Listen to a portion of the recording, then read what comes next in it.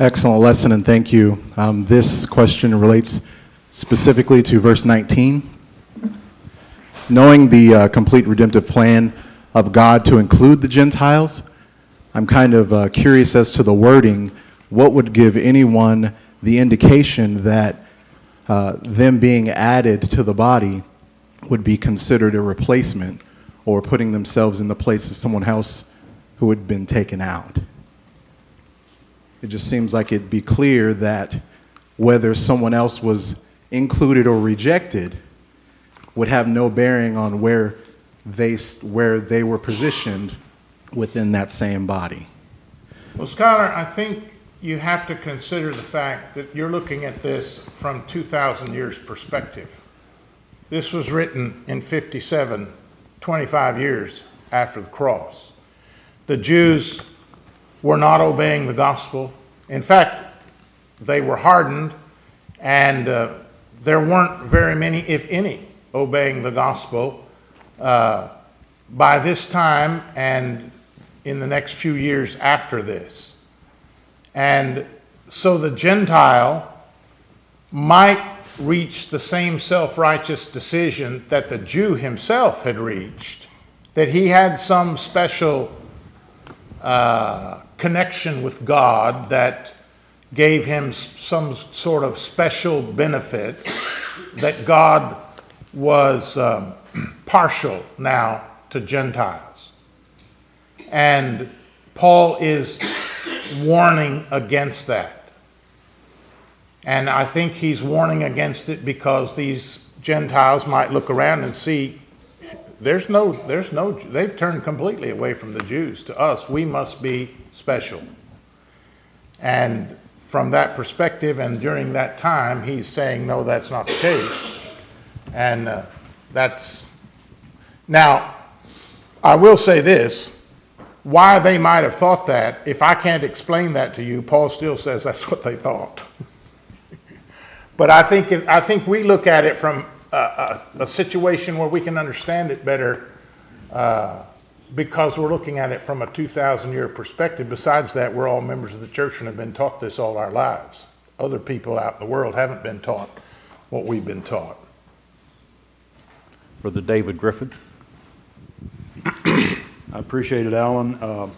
When I was young, I wish I'd had your commentary at that time. Me too. Yeah. I worked in Springfield, Missouri, down the road from Baptist Bible College, and I worked with a couple of seminary students there, and our discussions were premillennial dispensationalism quite a bit. And I was just completely at a loss. I didn't have any knowledge. I was only in the church a year or two, but that would have been very helpful at the time. But what you've talked about today has to do with that topic, but if I may, I'd like to circle back around to the Calvinism, and I know that's not directly related to this chapter per se, but except for a couple of comments you made earlier, and there was something, I think it was Colin yesterday that said that I wanted to comment or ask about, or just to get his feedback on, but we ran out of time or something, I don't remember. So, back at the beginning, you made statements about God's plans with the Jews and Gentiles and whatever. And I recognized some of the language that you used there that the Calvinist would find completely repugnant, such as God hoped that, and I don't remember exactly the quotes, but something to the effect that God hoped that this would take place as a result of his efforts to save the world, and God, quote unquote, I think, did what he could. And, the Calvinists would reply to that, as you well know, that God doesn't do things like that. God is sovereign, and God is going to save who he's going to save, and he's not going to save who he's not going to save. And so my question really is what's a good response to that Calvinist objection that, if you take the position we take, that it sort of puts God in the place of just sitting up in heaven wringing his hands, hoping that people will be saved and respond to the gospel, as opposed to the Calvinist view that God has decided in advance who's going to be saved, and he actively works on them to save them. I think you got my question. Yeah, that's a good question, and I think an important one. And I think the short answer to your question is what Ron said yesterday at some point, And that is when God limits himself, that does not impinge on his sovereignty. It's the Calvinist who has sovereignty wrong in the end. Now, he insists that God is sovereign. He's not wrong about that. But what he calls God's sovereignty is in the end wrong, because God's sovereignty allows him to limit himself, which he has done because he has created man as a free moral agent. And if man is truly free, which the Bible teaches that, I mean, that's a subject all of its own, but the Bible teaches that throughout. If man is truly free to make his choices, then God has limited himself to giving the revelation he has given in nature and in the Bible, and that's all he can do. He can't interfere with man's free moral agency without violating it. He can't have it that man is a free moral agent, but he's going to decide for him. This will be brief, no question, just a comment. I just want to say regarding that, great answer. I agree with you. But I meant to say when I was standing here a moment ago that these young fellows here who want to be preachers and want to study the Bible, you need to get this commentary. If Alan's commentary on Romans in the Contending for the Faith series, you need to get that commentary and digest it. It will help you immensely in the area of Calvinism, and as we've seen here this afternoon, it will help you immensely in some of the teachings of dispensationalism, premillennialism. So I can't recommend it highly enough. Thank you, David. That's kind. Noah Howard. I'll echo the words of Brother David. I think you did great answering some of those premillennial issues on this passage. And I was trying to think of other modern day applications to this, because we haven't seen anyone who has practiced Judaism and come to Christianity. That hasn't been a system for several thousand years. And I really got to thinking about verse 18, and I just wanted to make a comment about do not boast that you are better than the branches. You do not sustain the root, but the root sustains you. And I was just thinking, it's easy to make comments sometimes looking back about elements of the Jewish system or how people behaved under that system and to talk derisively about it, but we have to remember that we are the result of that system. Like you said, we stand here today because of those thousands of years of Jewish history. And I think we would do well to remember that and to maybe be motivated by that to be better students of the Old Testament. Yeah, I think that's exactly spot on. And I think that, yes, there are people in the Old Testament, among the Jews, who committed terrible sins, and that needs to be discussed and pointed out. But particularly when we're talking about Jews who are part of the faithful remnant, like that Hebrews 11 talks about, those people committed sins too. But you need to be careful how hard you ride David. I mean, he committed some serious sins, and that's not okay. But he was the man after God's own heart, and Psalms 51 is about David's repentance and so forth. And, I think there's several things like that. We do need to remember that we have come from these people, and it's because of God's plan that we have. Another thing about studying the Old Testament is when you read your Bible through, even one time, let alone year after year as you should, you find out that God is an absolutely incredible lover of his people. So many times they failed him. So many times they deserved to be destroyed. In fact, Romans 9:22 says that he did want to destroy them. He was long suffering. That means he had long anger with them. And managed, in spite of their free choices, in spite of their rejections, to bring about the Messiah into the world at the perfect time. And we not only need to remember that we have come from these people, we need to remember the God who brought all this into effect, the God the Old Testament reveals to us. And we need to learn from their failure, and we need to abide faithful, and certainly not become self-righteous like many of them did. That's what Paul is arguing against here. We are not saved because of any merit of our own. In fact, the book of Romans clearly teaches no sinner.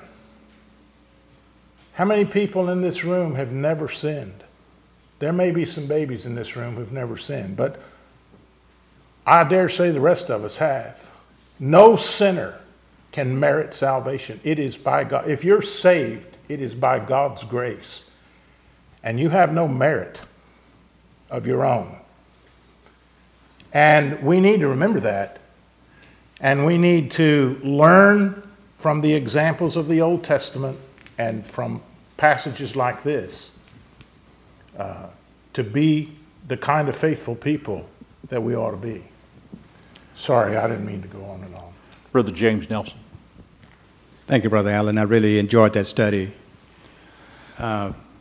This question is to help me in my effort in spreading the gospel. I was in the company of people of different races, and they asked me to pray. And at the end of my prayer, I ended in the name of Jesus Christ. And a person walked up to me afterwards and say, well, you shouldn't have ended in Jesus Christ, but you have some Jewish people in here that don't believe in Jesus. I said, well, don't ask me to pray. That's how I end my prayer. But the fact is, I want to ask you, have you ever studied with some Jews? And if you have, how do you get them beyond the Old Testament? I find that everyone that I have met of the Jewish race, they only go as far as the Old Testament and not the New Testament. As far as I know, I've never studied with a Jew. No. And all I could say in answer to your question is the only way to get people beyond the Old Testament, if you're studying with a Jew, or, well, we'll just say that, is to use the New Testament scriptures. That's all I know. And if that won't convert them, then there's not any magic word you're going to say that will convert them. We always have to remember when we're studying with people, they're free moral agents and they may make the wrong choices. We need to be as persuasive as we can with the scriptures, but they may still make the wrong choice. Go ahead. Thank you. I was just going to say, if any other brother have studied with any Jews, I would like to just talk with them after they study. Thank you. Go ahead and Richard hand the has. microphone to Marcus while you're right there, please. Thank you. Definitely appreciate your lesson. Very insightful, and you know we've been going through Romans with you, so I've heard a little bit of it. I understand and completely agree with the concept that we do not earn salvation because of merit. And I also understand that obedience is 100% necessary. And I guess my question would be, how should I view obedience when I'm performing obedient acts to God, when I read His commands and I'm following them? And then also, how should I view disobedience? I ask because I sit amongst people of different religions and I explain obedience, and it's obvious that their aspect and their view of obedience is different from mine. From what I've been able to gather from conversations that I've had with them, is that they view obedience as something that kind of just proceeds after you've been saved. It's something that naturally comes about. Well, I view it more as of a choice that I make daily. So if my question makes sense, of course, Well, I think there's a couple of things that you need to be able to tell people, not just you, but anybody here who studying with people folks have to recognize that there's two kinds of righteousness in the Bible. There's absolute righteousness. Not very many individuals have it. The Father, the Son, the Holy Spirit, the good angels, babies and toddlers, and people that are mentally incompetent through no fault of their own. They're the only ones with absolute righteousness, which means sinlessness. And then there's declared righteousness. Declared righteousness is righteousness that is given by God's fiat, by his decree, to certain people upon their satisfaction of certain conditions. It is a free gift, but it's God's gift to give, and he can attach 1,000 conditions to it if he wants to. He has attached conditions to it, but it's declared righteousness. Secondly, they need to understand corollary to that there's two kinds of works in the Bible. There are works of merit, whereby you earn something and the person you earn it from is in debt to you. He owes it to you. So in Romans 4, for example, Paul said, what about Abraham? You guys want to talk about Abraham? So what about Abraham? If his salvation is of works, he has whereof to boast, but not before God. Which doesn't mean he could boast anywhere except in front of God. It means he cannot boast before God because he didn't get his salvation by merit. He said in verse 4 that if Abraham could say, you said, if I will do this, this, and this, I would merit salvation. I have done those things. You owe it to me. It's a debt. Pay it right here.